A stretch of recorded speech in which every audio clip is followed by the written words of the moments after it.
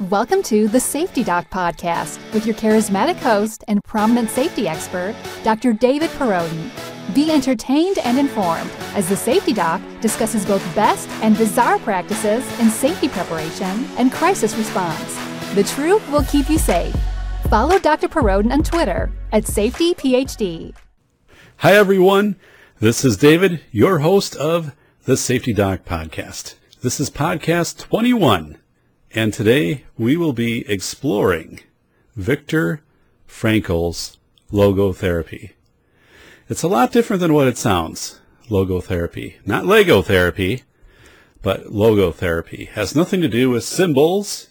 Nothing, when I first saw the term logotherapy, I was thinking it has to do with maybe like branding.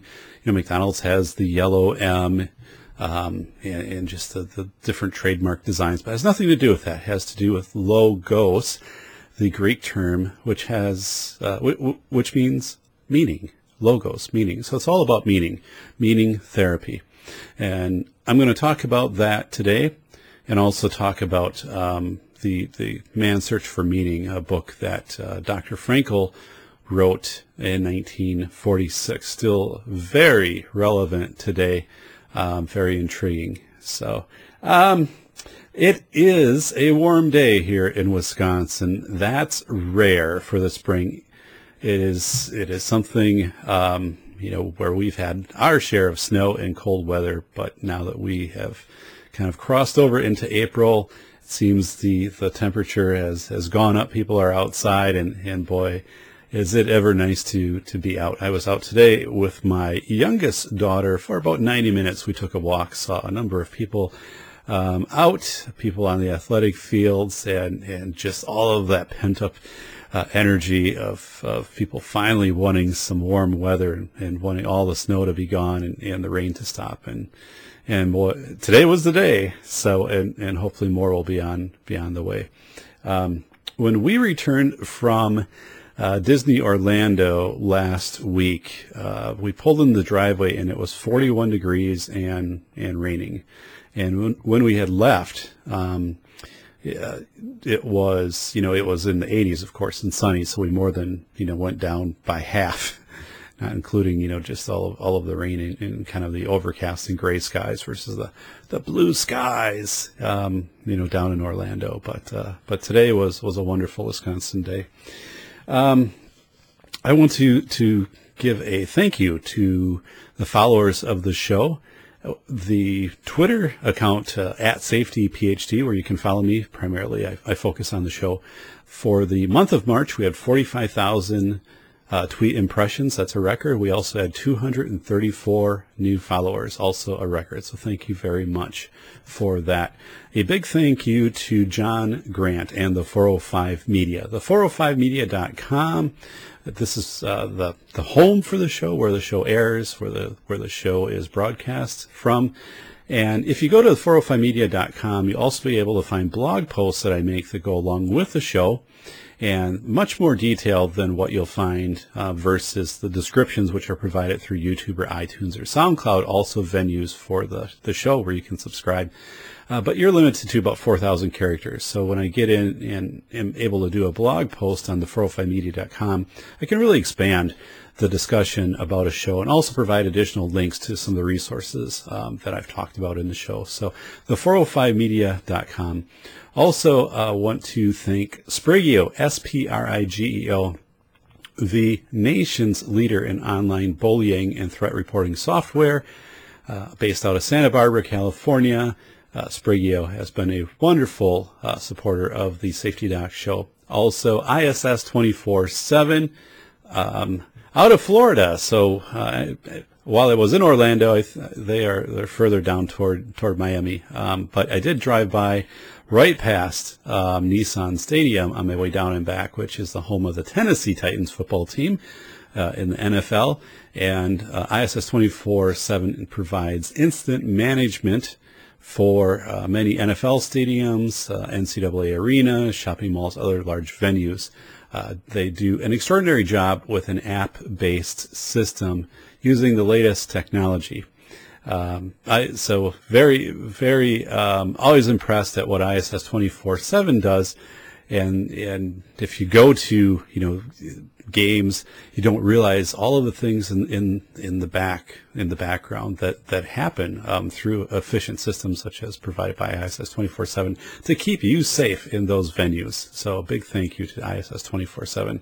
So let's talk about, Viktor Frankl and logotherapy. So I do have a number of notes I put together for today's show, and I'm going to kind of reference these notes because I want to make sure I'm very true to the interpretation that Dr. Frankl had of logotherapy, which he originated that term, logotherapy. So first of all, let me tell you about Dr. Frankl. So Dr. Frankl, he was in his 30s while he was imprisoned in Auschwitz and other Nazi camps. And he was, at that time, already had become a doctor of psychiatry and neurology. So, he wrote this book, Man's Search for Meaning, and wrote other books, and I'll talk about some of the academic things that he did post-Holocaust. But he took his experiences while being an inmate and then incorporated those into what we'll talk about today, which is logotherapy. Again, logotherapy, this is a confusing term, and I almost wish that Dr. Frankl would have come up with a different term. Now, again, I know logo ties in with logos, or meaning the Greek term. But I think what happens is, today in society, when we think logo, we think of commercialized, logo. So I'm going to talk about why it's important to understand logotherapy for all of us. Anyone listening, this is relevant to everybody. It's relevant to me, relevant to you. I read the book he wrote in 1946, and it does not have any feeling at all of being dated material. It was captivating. I think the fact that he wrote that basically immediately after being freed from the encampment, that the content, it still reflects his feelings. They're very rich. There wasn't that time lapse. We talked about this in a previous podcast of the more time passes, the harder it is to recall something, and that's just a fact. And I think because he wrote this in 46 and then he developed out his theory of logotherapy, it just is very, very tightly knit, very crisp, very clean. So, and I think logotherapy is something we could and we should be talking about in schools, middle school kids, high school kids, even in college. But we don't really talk about logotherapy. And if we do, it's not as an overt discussion. And I'll talk about that more in our show today. So, I believe logotherapy. So logotherapy very basically means that you control your attitude. No matter what happens, you can still have control over your attitude or your response to something. And that actually couples well with last week's podcast where I talked about the butterfly effect. And I think what's happening right now, so the butterfly effect is built into this rhetoric of determinism. So basically saying everything is determined. We could pinpoint back to the one variable which caused this tornado in Kansas, and a butterfly flapping its wings 500 miles away 3 days ago or something like that. But determinism is practical, of course, when you have very known variables. Gravity. Determinism is very present if you're saying, it takes how many days for a planet to orbit the sun or something like that. Well, you have mathematical known entities there, such as gravity, such as velocity, and things like that, where you can plug-in formula. But you do not have the ability with determinism once you get into the social sciences, and I'm seeing it pushed more and more into the social sciences, and even when we talk about weather, the effects on weather and things like that. But let's, for example, just back up a little bit on the butterfly effect, saying, butterfly flapping its wings, can cause a tornado 3 days later in 500 miles away or something like that, because it would have altered the airflow pattern. It might have warmed a couple molecules, which would have then created some, condensation in a cloud, and that cloud would have grown and whatever. But we all know there's so many more variables. Okay. Heat radiating off of a tarmac. If a plane flies through the sky, the reflection off an aluminum wrapper from a piece of gum. There are just way, way, way too many things, too many variables out there, literally millions, and then how all those variables interact together. To try to talk about an open system and the butterfly effect and all of these things of determinism, I think really gets to be defeatist. And that's where I wanted to talk about logotherapy today, because if we're told that everything pretty much has already been decided for us in society, and I think this message is coming out, and I think it's working its way through the social sciences too. But if we're into subscribing to that philosophy, it's very disempowering. I think it destroys agency. It destroys purpose. It creates anxieties. It creates depression. I mean, why should I get up in the morning if everything has been determined already for me? And that you're not setting goals then in life, and you're living a very centric life about yourself and not about others. But I believe with the explosion of social media, Facebook, Instagram, and just on, we are seeing a societal movement toward kind of determinism. And I'm very concerned about that. I'm very, very concerned, especially with youth. A number of people, coworkers, other people will talk to me and about their children, even their own personal stories of addictions to social media, and just how their whole day might be determined whether they had a certain number of likes on a response, or if they saw someone else post a picture, of a vacation or something like that. And then internally, it kind of creates this feeling of either inferiority or, whatever it might be. But there are numerous studies to this, so I'm not going to get much deeper into that. But I don't think anyone would argue that we have a problem with social media addiction in the world, and especially with youth who do not know how to, do not have the frontal lobe, processing to really understand the depth of how they're being, manipulated and controlled by social media, by ads, just the addiction to social media. And then, of course, that need to be a part of a group, and whether you're included in social media groups, whether you're exiled from groups and things like that, of the impact that can have on the psyche, on the mind of a child. But again, this isn't just children. This is everybody, being so connected into that. So, logotherapy. Dr. Frankel talks about logotherapy. I don't think it's a therapy. I think it's a framework. If it was a therapy, you would have a process of finding a baseline and then actually an actual therapeutic program to work from that. Now, you can argue to some extent that might exist. I've done quite a bit of research into logotherapy, but I think it's more of a framework. It's a perspective. It's something that you wouldn't enroll in logotherapy. Just going to change the setting here. A logotherapy group of sessions through a counselor. I think logotherapy is something, you sit down and you become aware of, and you understand, maybe through reading, and having a discussion of man's search for meaning or something like that. There aren't, definite steps that you kind of progress through. At least I haven't seen that. So, but again, I'm coming at this from a little bit of an angle of saying, I believe that social media has contributed to a society which right now is very much subscribed to determinism, which is disempowering and basically saying, again, we're not as empowered as we think we are over ourselves or our environment.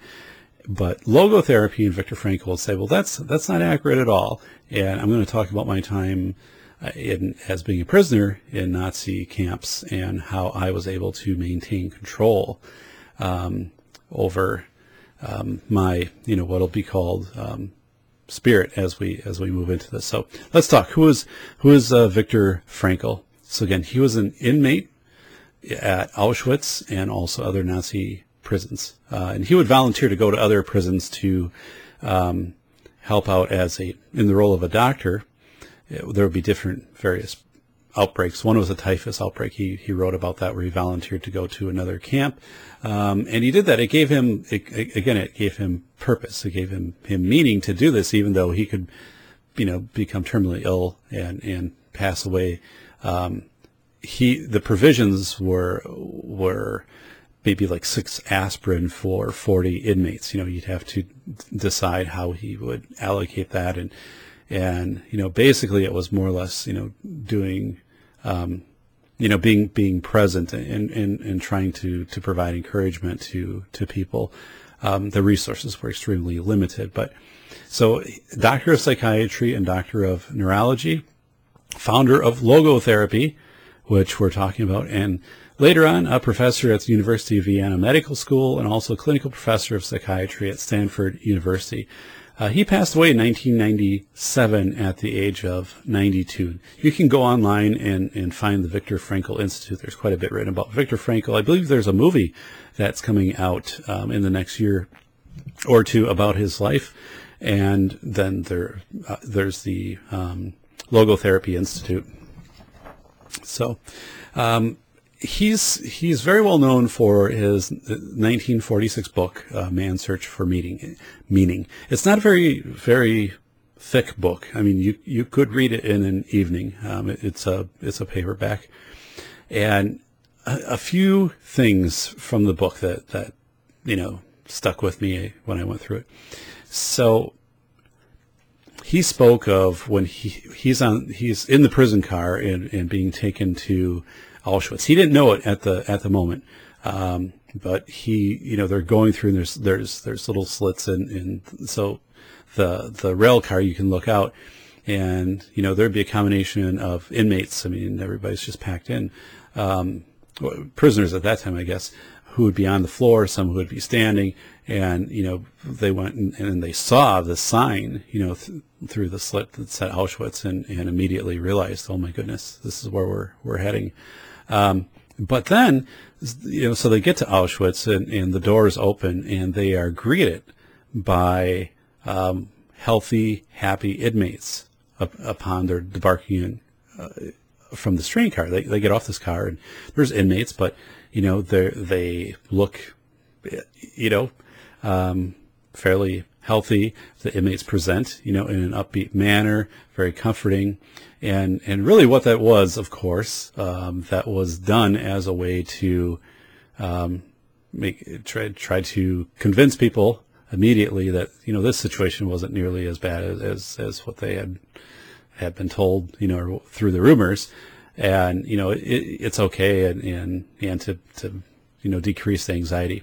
Those prisoners that were involved in kind of easing the other prisoners into the camp probably would have been capos, C-A-P-O-S. And capos were prisoners who acted like trustees. They were appointed, or I guess you could say promoted by the SS as trustees.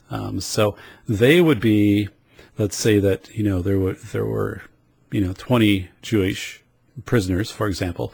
One of them might be picked and say, okay, you're going to now be in charge of making sure that these remaining 19, prisoners do what they need to do, as far as like getting up, on time and getting out to, their work sites and whatever. If you are identified as capos, it gave you power over others. And then you were treated a little bit better, got a little more food when they went down with the ladle. And this is something Victor would talk about. The soup was it was contracted out, the meals. So the soup was largely very watery, but, if you were someone that they liked, or if you were a capos, they would dip the ladle to the bottom where the few, beans or potatoes, might be, and bring those up for you. So it was definitely a privilege. The other part with capos is it was, it would change your personality.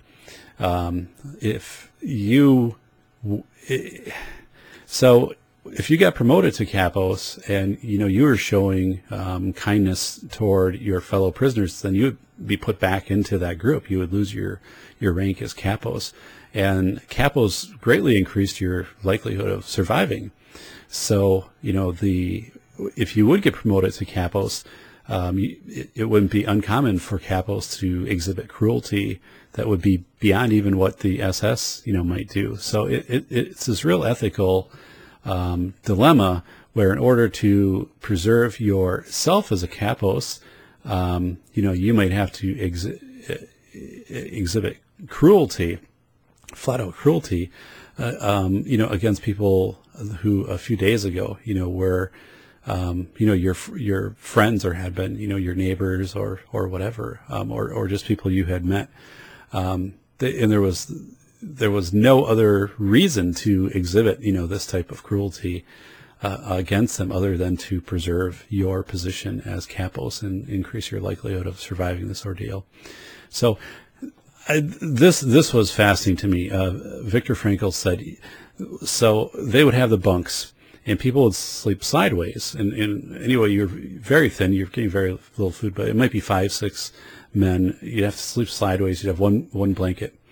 And he talked about how at night, prisoners would have nightmares. And one of the things that he learned was you didn't wake somebody from a nightmare because the reality was worse than the nightmare. Wow. So somebody could be screaming in a nightmare as if they were being tortured, but yet it was better to let them experience that than to wake them and have them orient to the reality around them. So Dr. Frankl was separated from his wife. He was angry, but he was powerless to do anything other than to manage his thoughts, and that's where logotherapy comes out of. Again, he volunteered to care for sick prisoners.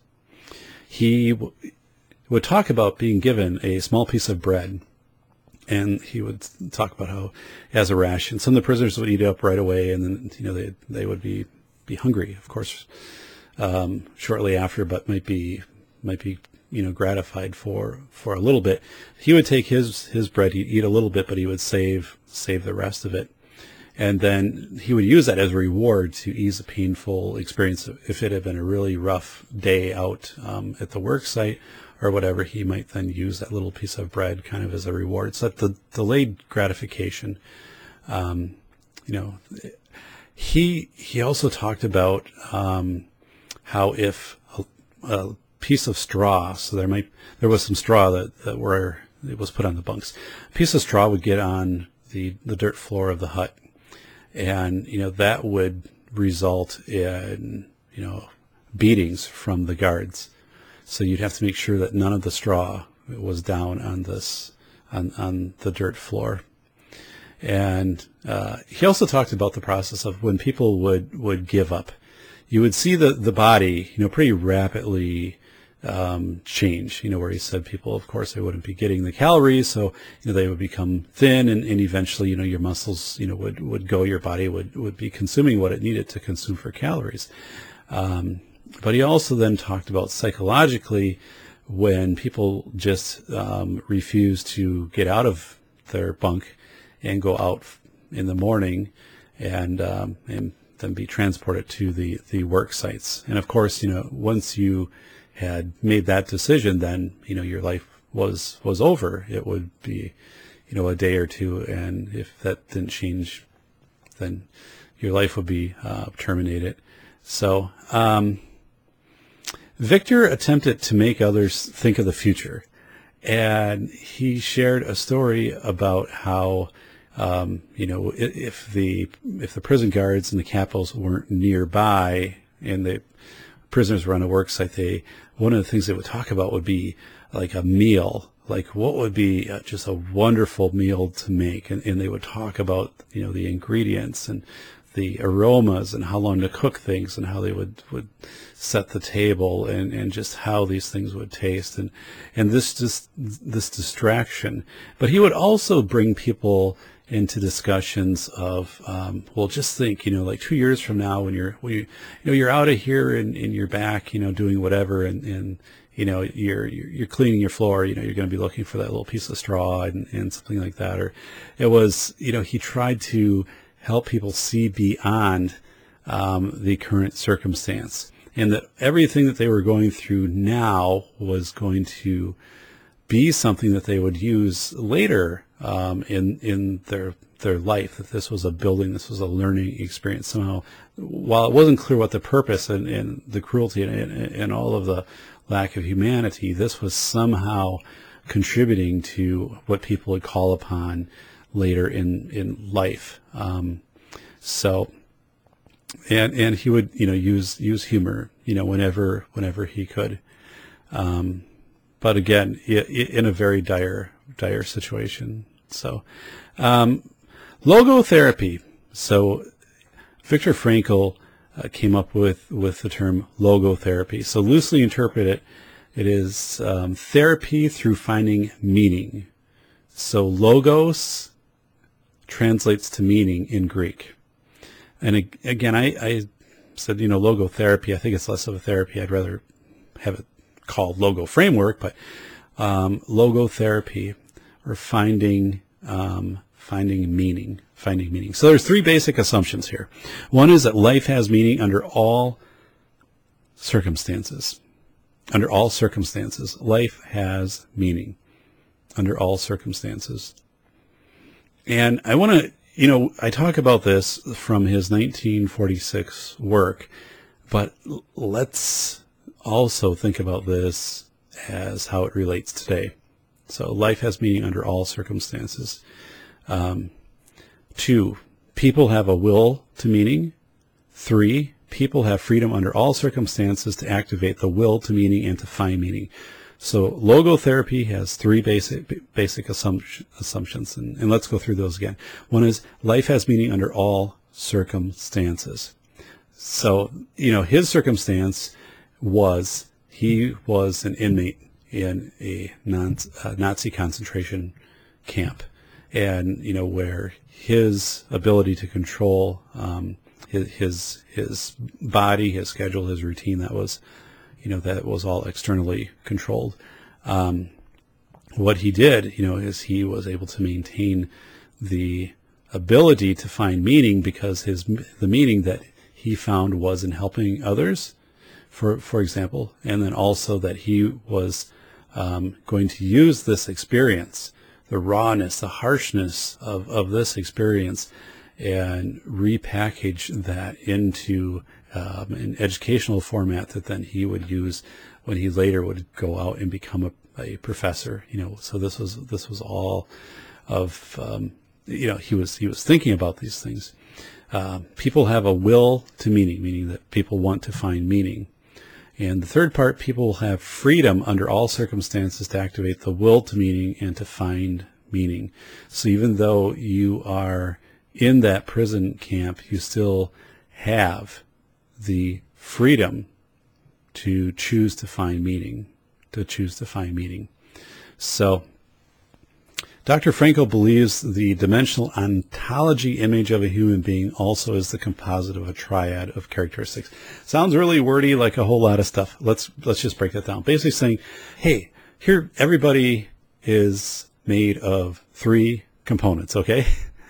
Dr. Frankl says everybody's made of 3 components. 1, you have your body, or soma. Okay, body or soma, same. Soma is the Greek version. Mind or psyche. And spirit, or the noetic core. And that noetic core was immune from the sickness of the flesh, such as typhus, any type of disease. You could get any type of beating. The spirit was immune from that. It could not be accessed. So the harm could not be inflicted upon that spirit, that noetic core.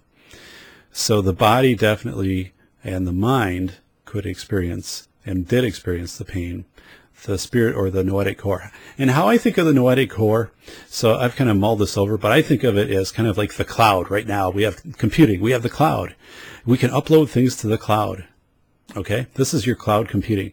So what the noetic core, imagine that's uploaded to the cloud. So your house gets destroyed in a fire, computer's gone, all of the disks are melted, they look like taco shells, everything's gone. But you know what? That noetic core, what is in that cloud, that's untouched, that's untouchable. And so that spirit, now it's challenging to talk about this because you have that fine line of parochial discussion versus public discussion. And if we get into spirit, are we starting to talk about religion? And I think noetic core, and we talk about spirit, we're talking, if you choose to think of that as a religious aspect, that's fine. But also you can consider it to be a non-religion affiliated component of life. That there is some synergetic, some, something that is created out there through our, it's all of our interactions of what makes us a person, that creates the spirit, this third entity. So we have body and mind, which people, of course, objectively would think about. And if you're into determinism, body and mind, are very much what everything is all about. And then this noetic core would not have as much value or much recognition. So Dr. Frankl, believes the human consists of the body, of the mind, but then also the spirit, this noetic core. And the key was to maintain a connection to that noetic core that you could still access and still realize and believe that spirit existed. So your psyche, no matter how much stress the psyche had gone through, you'd still be able to access and believe in this noetic core of this greater meaning that you have. So Dr. Frankl's meaning triangle for his meaning of life also had three components. The first would be creativity. Creativity, as in giving something in the world through self-expression, using your talents in various ways. Creativity for Dr. Frankl could be described as when he volunteered to go to the other prison camps to serve patients with, or prisoners who were patients with typhus and other conditions. So he was giving of himself, and then would also do a lot of, trying to coach people into looking forward to some kind of goal that would be post their imprisonment. The second, so creativity is giving what your gift is to the world, what your self-expression is. The second is experiencing, receiving the world through nature, culture, relationships, and interactions with others. He did that, his interactions with others, but he also would talk about looking at the sunset at night. He talked about a tree that was outside one of the barracks and watching, the leaves come onto this tree and kind of wondering how this tree ended up to be so unlucky to be in this prison camp. Yet for him, he was able to see nature and see the growth of that tree and the comfort from just experiencing that.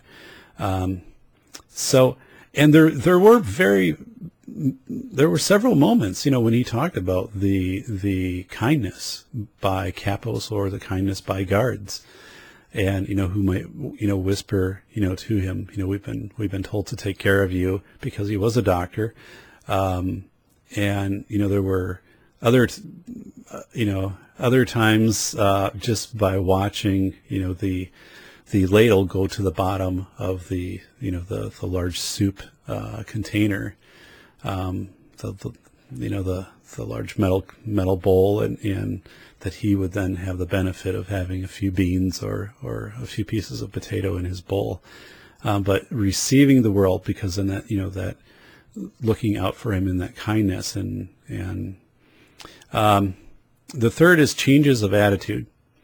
So again, Frankl's meaning triangle for life. We talked about creativity, giving something, experiencing, receiving something, then change of attitude. Even if you can't change a situation or circumstance, you can still choose your attitude toward the condition.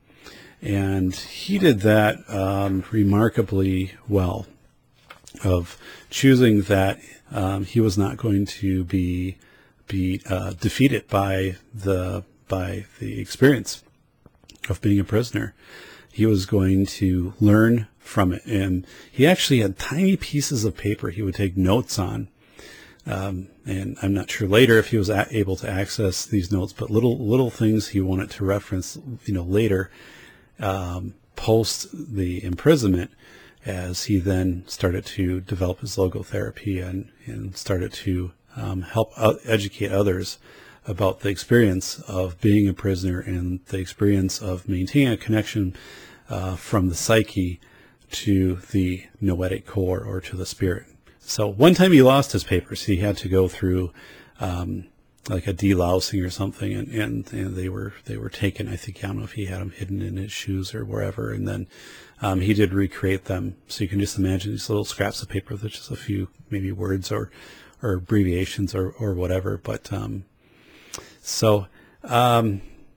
there's something that is called existential vacuum. It's a term that Dr. Frankl came up with, existential vacuum, basically meaning when you no longer can access the noetic core, when you no longer can access the spirit, then you have this vacuum. So then you're living off of body, soma, and mind, psyche. So imagine it's a car, and it's you don't have a gas tank. All you have is the fuel line that goes to the engine, and there isn't the gas tank to have that you build up your reserves and you have your fuel. You have to constantly be putting something into the fuel line. Constantly have to putting something to keep this car running. So he talked about his way to describe life that had no meaning, and that perpetual condition would create a void, so that existential vacuum. And think about how we see that in kids, where that vacuum, you don't see meaning, you're unable to set goals. I'm going to interview someone who recently completed research with high school students and talked about goals and goal setting with them.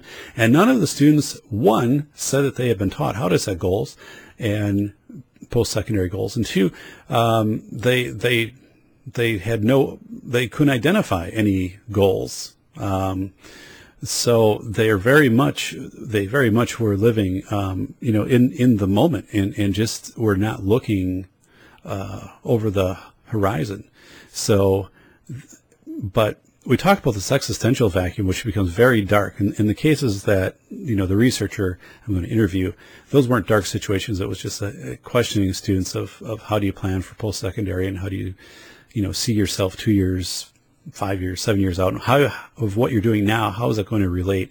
And again, that people weren't making that connection. But this existential vacuum is very scary. So we see kids. I saw a documentary. It was a mother of a teenage girl in Australia. This teenage girl had completed suicide by standing in front of a train, and had become so addicted to social media. Was looking. People can argue that social media is nothing more than a tool. That it's a means, and it's how people interact that is the real issue. Which is true, but again, I think social media also has very active design and programming to it, to make you very externally motivated, and to make it. Kids already, we don't teach kids about, the psyche to the noetic core connection. So when you do have the social media totally consumes that psyche of you're validated, through your likes on Facebook and through others' responses and what you see. And we see this in adults too. And there are numerous studies and the number of hours people spend on Pinterest, for example, in a week.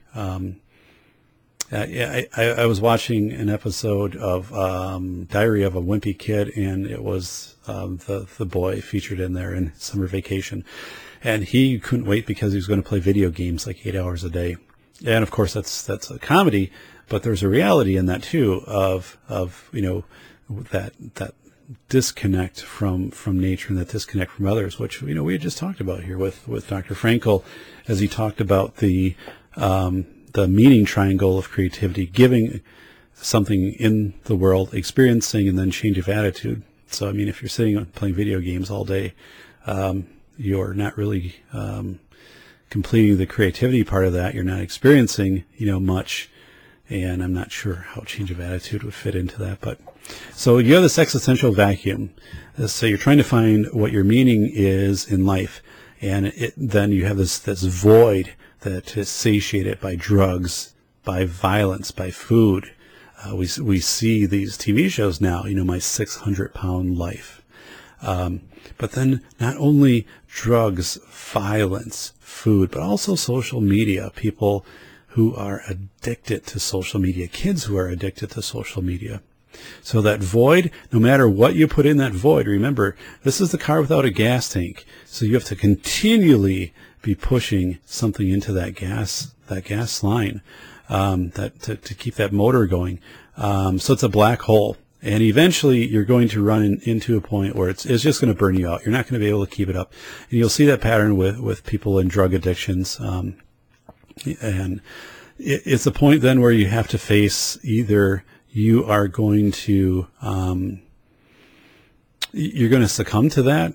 And some people, opt for suicide, or you're going to, be forced with having to overcome, that addiction, and then work your way into finding meaning or finding your noetic core, and then removing yourself from the existential vacuum. That can be done with the help of therapists, certainly. And Dr. Frankl said, one has symptoms, but one is not a victim of the circumstances. One is not the symptoms. So just to put that out there to chew on a little bit. There's something called the Purpose in Life test. I have a copy of it right here. It's by Crumbaugh and Mahalik, 1964. And I'm just going to talk about some parts of it. They call it a test. I don't know. I'd call it a screener. But we struggle right now with trying to figure out, especially with youth, if they're struggling with identifying a purpose in life, meaning, agency, purpose, meaning, agency, and how do you do that? How do you find out if kids are struggling with this? So schools sometimes will say, it just appears this way to us, and they don't really have a screener or a tool to have this. To kind of get this ball rolling. I've talked previously about the Community Health Needs Assessment, the China, CHNA, Community Health Needs Assessment, done by your local hospital. Connect up with your local hospital. You can help coordinate with them on how to serve the mental health needs of your students, identify the needs, how to meet those needs. But let's get back to this Purpose in Life test.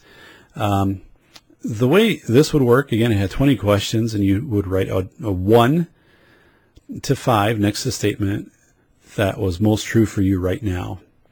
So I'm going to just read a few of these. The first question is, I am usually, and number 1 would be bored. Number 5 would be enthusiastic. So you'd have that Likert scale. So if you're like, I'm usually bored, so I'd circle 1. Life to me means 1, completely routine, 5, always exciting, so however someone would answer that. And in life I have 1, no goals or aims. 5, clear goals and aims. So it goes on. If you add everything up, so you have 20 questions, so you can score possible 100. The lowest you could score is 20 because you'd be scoring a 1. There's not a 0. If you have a score of 50 or less, that might mean that you're experiencing an existential void. This is actually a really good tool. I'm going to link out to it as a way to get some objective data on how a student is feeling, a youth is feeling, presenting. Now, there's some questions in here which I'm not sure are appropriate for youth. I go back and forth with that a little bit. I'm going to read 2 of the questions. One is, with regard to death, I am 1, unprepared and frightened, 5, prepared and unafraid. So it's like, whoa, would you really ask that to like a 14-year-old? But also, we ask questions like, do you have, if someone is saying, I don't want to live anymore, well, do you have a plan and things like that? And so this would need to be something that would be talked about, locally, or what other tools. This is very direct, but at the same time, when you get into topics of an existential vacuum and where it can be a short trip to feeling that you have no access to that noetic core, that life is determined, no matter what you do, things aren't going to change, and why continue in life. I mean, then we're talking about harm to self and possibly then harm to others, if that's where, you feel, that you're in your situation because you've been wronged by others. So another statement regarding suicide, I have 1, thought of it seriously as a way out. 5, never given it a second thought. And I want to talk about there's one more question on here of, I regard my ability to find a purpose or mission in life. 1, practically none. 5, very great. That's the person I'm going to be interviewing, who talked about researching, interviewing high school students about their ability to identify goals or their mission in life, and the fact that they couldn't. And it wasn't a negative necessarily, like they weren't up at night, like I should know this, I don't know this, but it was something. It was a complete awareness moment of saying, oh my goodness, like we have kids just that are not seeing into the future, that they are not realizing what they're learning now, how that will apply to the future, or again, like Viktor Frankl, in circumstances, how even the tough times you go through right now, how that's going to help you cope in the future with different things, and the ability to set goals, and not feel that, life is very deterministic, that you have a sense of control over yourself and your environment. So very interesting. Again, this is called the Purpose in Life Test. It's by Krumba and Mahalik. It's from 1964. 20 questions. You could go through this with somebody in, probably 15 minutes. And the thing with something like this is, once you would start changing the wording on this, then, the question of how valid this becomes as something, as a tool, is called into play. Yet it is nothing more than a screener. Now, schools will say, well, we already have screeners. We use the Youth Mental Health Risk Assessment. Well, first, that's not a screener, and I've talked about that before. That's like looking at a whole group of students, and plus there's a delay in the time from when that's administered to when that's scored, and there are not questions in there which are as direct as this Purpose in Life test. So it's a screener. We need to be teaching kids about logotherapy and goal setting. Okay, so what Viktor Frankl talked about, we have a lot of youth. We have a lot of people in society who are struggling, who aren't having necessarily innate needs met, or having, struggling with jobs, with family, with addictions, and that disconnect from noetic core, or even realizing that noetic core is out there. Its body and its psyche. For so many people, it's body and its psyche, and it's not that sense of noetic core, or that sense of there's something unique to all of us, which exists up in the cloud, And that can't be touched no matter what happens to us. And we can stay connected to that, and we can use our current experiences, and no matter how hard the challenges are, look at the challenges as, again, you're not being a victim, but you're being provided an opportunity to use what you're going through to then help others, and then also to help yourself realize your goals in life. And it might sound overstepping to say something like that. I'm seeing that from the perspective of Viktor Frankl's work. He's saying that as someone, who was a prisoner and who easily, in a Nazi camp, and easily could have been pointed to the left line, which was, that your life would be terminated from the right line. And he talked about that numerous times, how there were those points in, that just randomly could have affected, where his life went. But he still would have had his connection to his noetic core up until the point of, when he died. So that sense of noetic core. Do we talk about this to kids, though? We don't. I mean, it's abstract. We don't talk about this even with adults. But what you go through, it really changes things. I mean, imagine that if, thinking back externally, as we look at this, thinking back to Viktor Frankl, who then becomes a professor and develops logotherapy and helps millions of people. And had he not gone through the experience of the prison camp, and his perspective of that, of I am going to use this experience then to educate others and to develop, logotherapy. Once I'm out of here, so I need to be attentive. I need to soak this in. And this, even though this is going to damage my body, my soma, it's going to, severely take strikes at my psyche, at my mind. I'm going to be fatigued, and I'm going to be questioning. I'm going to be angry. But if I can keep this connection to this noetic core or the spirit, I'll be able to go up to the cloud when I'm out of this situation, and I'll be able to download that back from the cloud and then use that as I benefit and offer and give meaning by helping and giving to others, and just the attention to nature and the sunsets, and that you make that choice over your reaction to things.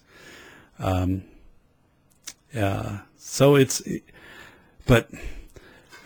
again, I think, boy, we have Facebook and how Facebook tailors its ads and the likes and everything, and the addiction. I knew somebody, a professional who had to leave her job and go into counseling because she was involved in what she described as the Facebook fallacy. So I knew this person, and just said, I every time my phone buzzes or beeps, and I check so many times, and I see other people's pictures, and I feel like I'm in a competition with that, and it was just crazy. It was just crazy. And this was a person who was highly educated, who, was very intellectual, was very outgoing, and just had become so addicted. And then this existential vacuum happens because the noetic core is severed. You're not connecting to this noetic core. It's not like I'm using this Facebook experience or whatever, or Facebook as a tool to communicate with others. No, it became this kind of artificial intelligence type entity. I know that's a dangerous way to describe it, but and this person in this addiction, this existential void then of needing more and more and more, to the point where you just couldn't get more, and it brought down your entire identity existed in your Facebook profile and the number of likes that you had. Someone that you wouldn't think this would happen to. And imagine kids, that we don't overtly talk about this. We don't include this in counseling curriculums. We talk about what it is to be a good social digital citizen, I guess, but really getting deep into these types of things. Or, children that go through poverty, generational poverty experiences, other experiences, frequent moving, and having this discussion and say, there are three parts of you. There's body, mind, and spirit, this noetic core. And access the noetic core. And here's how to do it. Again, we get into that meeting, accessing that noetic core through creativity, giving, through experiencing, receiving the world. How many kids don't connect with nature? Hey, I've talked about that. Just a walk in nature, just connecting kids with nature, with relationships, with friendships, school connectedness activities, and then telling kids you have control over your attitude. You choose your response. Think, and pause and choose your response. There were so many times on the way down to Florida on I-4, which was under construction, the Garmin would beep and it would say, there's traffic, on 30 minutes ahead on your route or whatever it would say. And it would come up and then, it'd be like, there's going to be a 16-minute delay. Well, it is what it is, there's nothing you can do about it. So you can either be growly about it but it is what it was. And to just say, well, it's a 15-minute delay, but in that circumstance, it's 15 minutes delay. It's 80 degrees outside. I can roll the windows down. There's sun coming in, and wow. And look at it that way, or else, not look at it that way. Look at it being like it's going to be a rush when we get there and we have to get to where we have to eat. Well, logotherapy is intrinsic. It's intrinsic. It's introspective.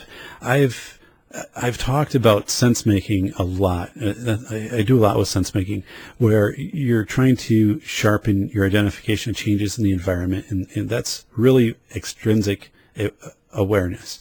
So logotherapy, very intrinsic, very introspective. Okay, introspective, very intrinsic, very introspective, which is something, again, we don't teach kids. We don't teach kids. Now, we can say, yes, we have feeling, talk about feelings, talk about coping and things like that, but really to get into understanding introspection and intrinsic and identifying body, mind, psyche.